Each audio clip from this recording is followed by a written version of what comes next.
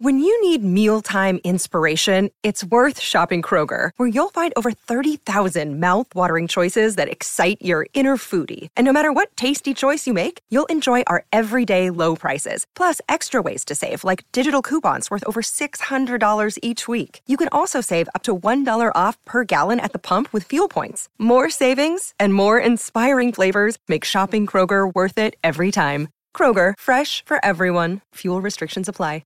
Besides the screen you spent most of your time staring at this week, chances are you were also captivated by a big screen video installation. From billboards to scoreboards, we inform and entertain audiences with our big screen solutions. Visit bigscreenvideo.com.au to see how BSV can bring your space to life.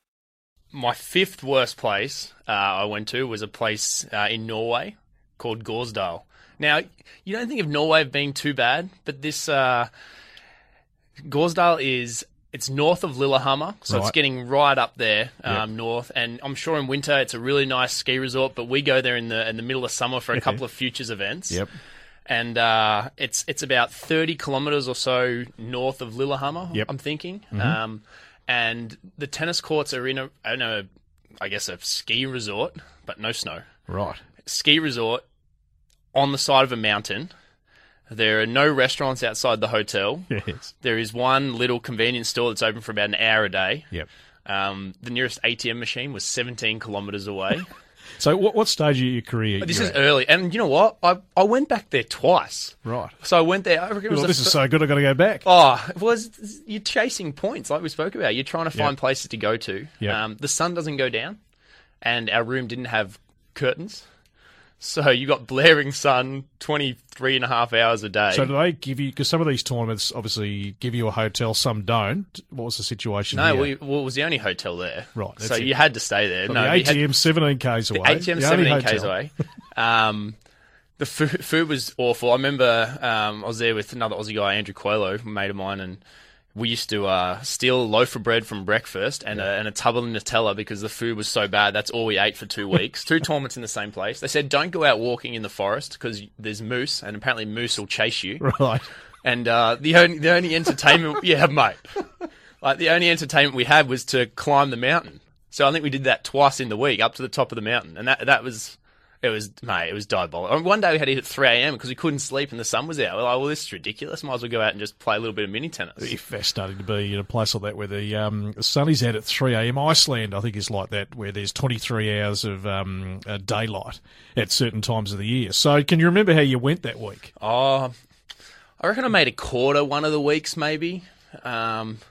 I don't know. Many coming along? Any tennis fans? No, man, there's no one there. Can't work out why they're putting a tournament up. I guess they want to fill the rooms in this hotel. In the, I think we'll drag sort of 50 tennis players up here, and we'll fund our summer existence. So this was a futures? A 10,000 futures event. Right. Okay. Because we know Oslo's the capital, so it's it was mate. I would have loved to go to Oslo. Trust me, that would have been a dream come true after being in this place. All right. That's number 5. All right. Number 4. South Africa is a beautiful country, yes. I'm sure. Johannesburg's not a bad city.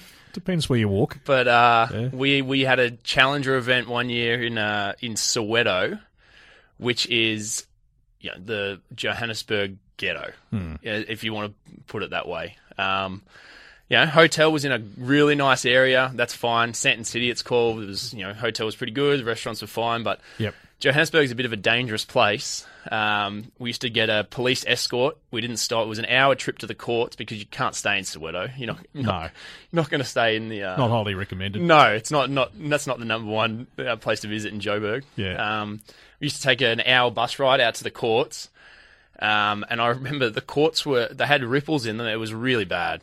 The fences had like barbed wire on the top. And the thing that was tough, and you don't want to... But the ball people and the line judges didn't have shoes on, so they'd gone around the sort of the gate. I don't know what they'd offered them. Yep. But asked them to come out and would you like to sort of pick up balls and call lines for a few days? And no real officials set up. No, it was and food just. It was just you talk about, but you can't describe. You felt for your safety, and it's.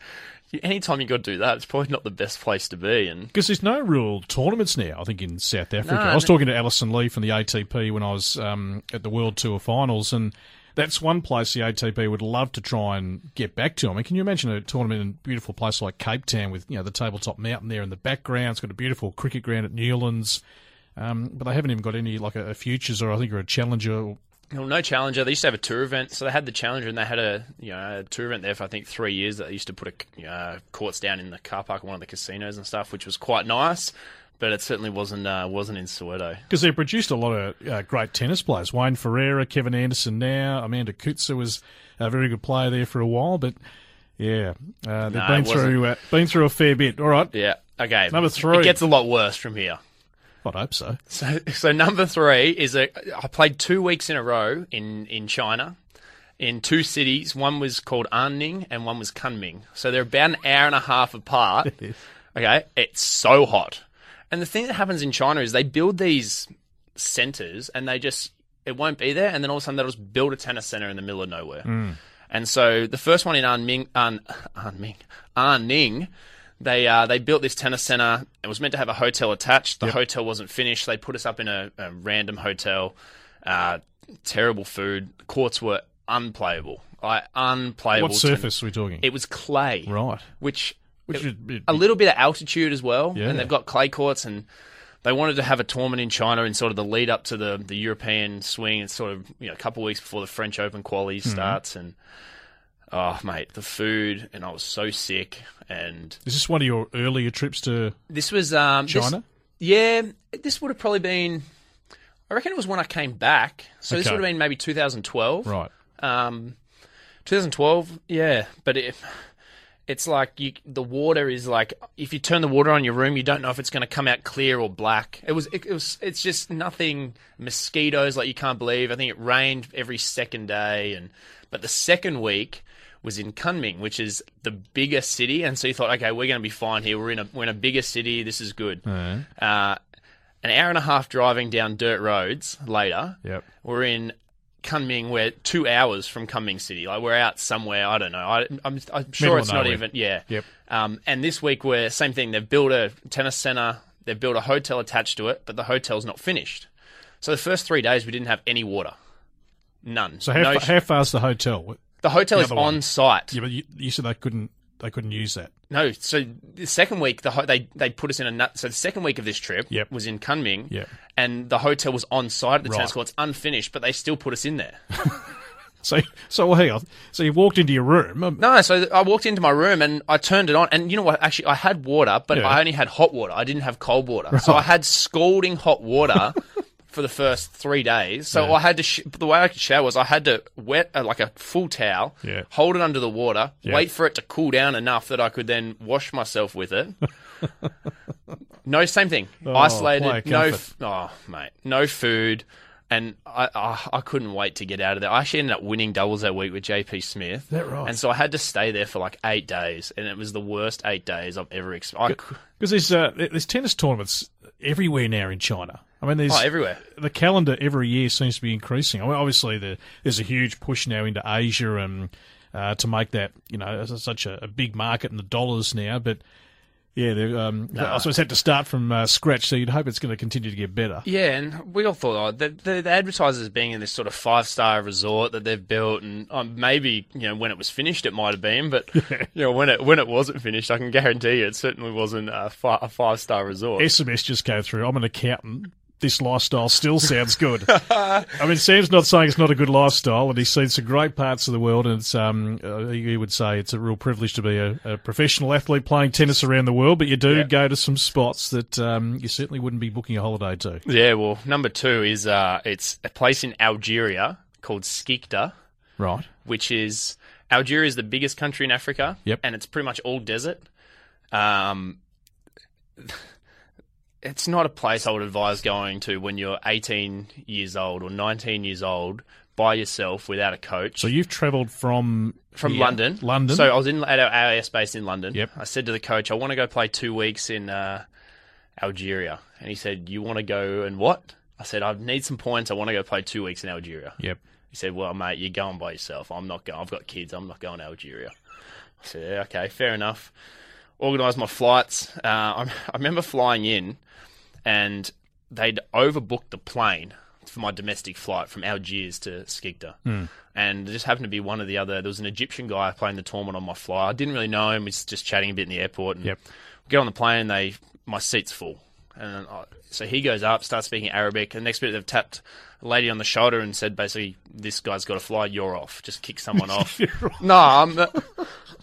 Let the big man in. Yeah, and also, like, they, in airplanes, they put the bags under the plane. Yeah. Well, someone must have overchecked because the whole back half of the plane, sort of the back 3 rows and the back of the plane was just full of suitcases. So what airline was this? Algiers? Yeah, Algiers. Right. It's the local carrier? Yeah. Yep. But so half the checked luggage is inside the cabin. Yeah. We get there, turn up to the courts. The whole tennis centre's under armed guard. So, right. Algerian. Just to make you feel at ease. Just to make me feel comfortable. Yeah. Didn't really put 2 and 2 together at the start. So I win my second round, so I get into the quarterfinals, and the supervisor's a guy from England I got to know from playing the tournaments there, and comes and says, all right, called the 8 guys who were in the quarterfinals together and said, all right, guys, we just so you know, I've been informed by a government official that you all have to go into the hotel now for 3 days of lockdown. Right.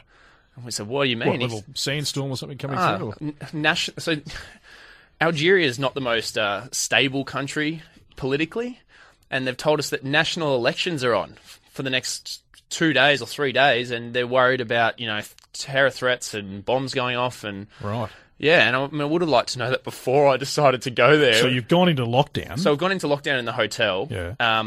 The problem was, because it's such a desert country, they used to shut the water off in the hotel between 9 and 5 every day. So if you got up at 9:15 and wanted to take a shower, you couldn't. If you went out for a run, which I did one day, and with my long blonde hair at the time, wasn't probably the best idea running through Algeria during national elections. It would have been like me going to northern Italy, because my wife's from there, and they look at me as if I'm something like from outer space or something. Yeah, no, it was... I reckon I ran about 2 blocks down the road, and I thought, no, I'm turning around and going back here. But the problem was, no water, so they had to sit there till 5 o'clock till they turned the water back on. Couldn't flush the toilet, couldn't do anything. So what's going on outside? Are there these, obviously the elections, there's a bit going on, well, people on the streets. I could hear... You don't, and it's not too exact, but you could hear. There was bombs going off. I swear, in the next cities like Constantine or something like that, like there was bombs going off. Wow. So yeah, so after 3 days, so all the players got together and we actually tried to boycott the tournament. We wrote a sort of an email to the ITF and they said, no, you guys decided to go there. And it was like, well, you could have at least put it on the fact sheet or something, like told us before we got here. Yeah, like they warn you if you go to a country where there's a bit going on. Yeah. And then the fact that we advise you was probably not appropriate that you go. Yeah, so that was probably not the best place I've ever been to. Well, you got out. That is a good thing, and you're still here. Number 1. Kashi, Uzbekistan. So Kashi is... You take a 5-hour... You fly into Tashkent. The capital, You do all your visas and stuff, and you take a 5-hour... All the flights into Uzbekistan normally arrive in the night, so you organise a car, pay some guy however much money... you negotiate with him and he drives you 5 hours through the mountain on dodgy roads to Kashi. You get there. Kashi's where the US used to have an army base for Afghanistan. So it's sort of getting down that way towards the Afghan border. 3rd floor of the hotel I was staying on. The water doesn't get to the 3rd floor. So you're travelling on your own here? Yep. No, there's a couple of Aussie guys there. Okay. So I was lucky because I was on the 3rd floor. So I used to have to go down to Adam Feeney's room to shower because he had water on the 1st floor. I didn't get it on the 3rd floor. When you go into Uzbekistan, you're meant to declare how much money you're taking into the country. Right. I didn't know this for the first time, so you say you're taking in $800 cash. You change at the airport, they've got inflation's ridiculous. You get a plastic bag that's just full of money. Like it's like you've won the lotto. Yep. But when you leave the country, you're not allowed to take out more money than you bring in. So you have a good week, and you have more than your $800. All of a sudden, you don't spend much when you're there. No. And we get there and someone says from the tournament, well, they used to pay cash back in that certain countries back in the day. They don't do it anymore. Yeah. But someone from the tournament said, you're not allowed to take more money out than you brought in. I said, well, heads up would have been nice. So going out of the airport, you're wrapping money. So I remember sitting there and putting $100 bills around my racket handle and then gripping over the top of them so you could try to smuggle money out of the country illegally. And then putting money under insoles in your shoes, guys putting $100 notes in their shoes, guys putting, literally hiding money to smuggle it out of the country so the government doesn't confiscate it on the way out. And then you're flying out on I didn't want to drive again. Yeah. So flying back from Kashi to Tashkent, Yep. they have these old, planes from the wars in Russia or whatever. Yeah. It's an old USSR country. And this is... People probably think I'm exaggerating here, but on an old plane, I swear there was bullet holes in the side of the plane. I swear to God. Like, it was, mate, and you know what? I reckon I went back to Uzbekistan like 3 more times. Because same thing, you're chasing points, you're trying to get your ranking up. Have you chatted to Dennis Easterman, the finest product out of Uzbekistan, about any of this? Have you ever He run doesn't into even Dennis? live there. He lives in Moscow. No, I know, but No, of course. Tashkent's okay. I played once Yeah. in Tashkent. Tashkent, it's okay compared to Kashi. I'll tell you what, wow, Sam, please write a book about your experiences. These are the stories we all love to hear. Sam Groth's Top 5 Interesting Destinations, best segment on SCM for the summer so far. Want to witness the world's biggest football game? Head to iCanWin.com.au, predict Australia's score with a crystal ball, and it could be you and a friend at the FIFA World Cup Qatar 2022 semi-finals, all thanks to McDonald's. Maccas, together and loving it. TNCs apply.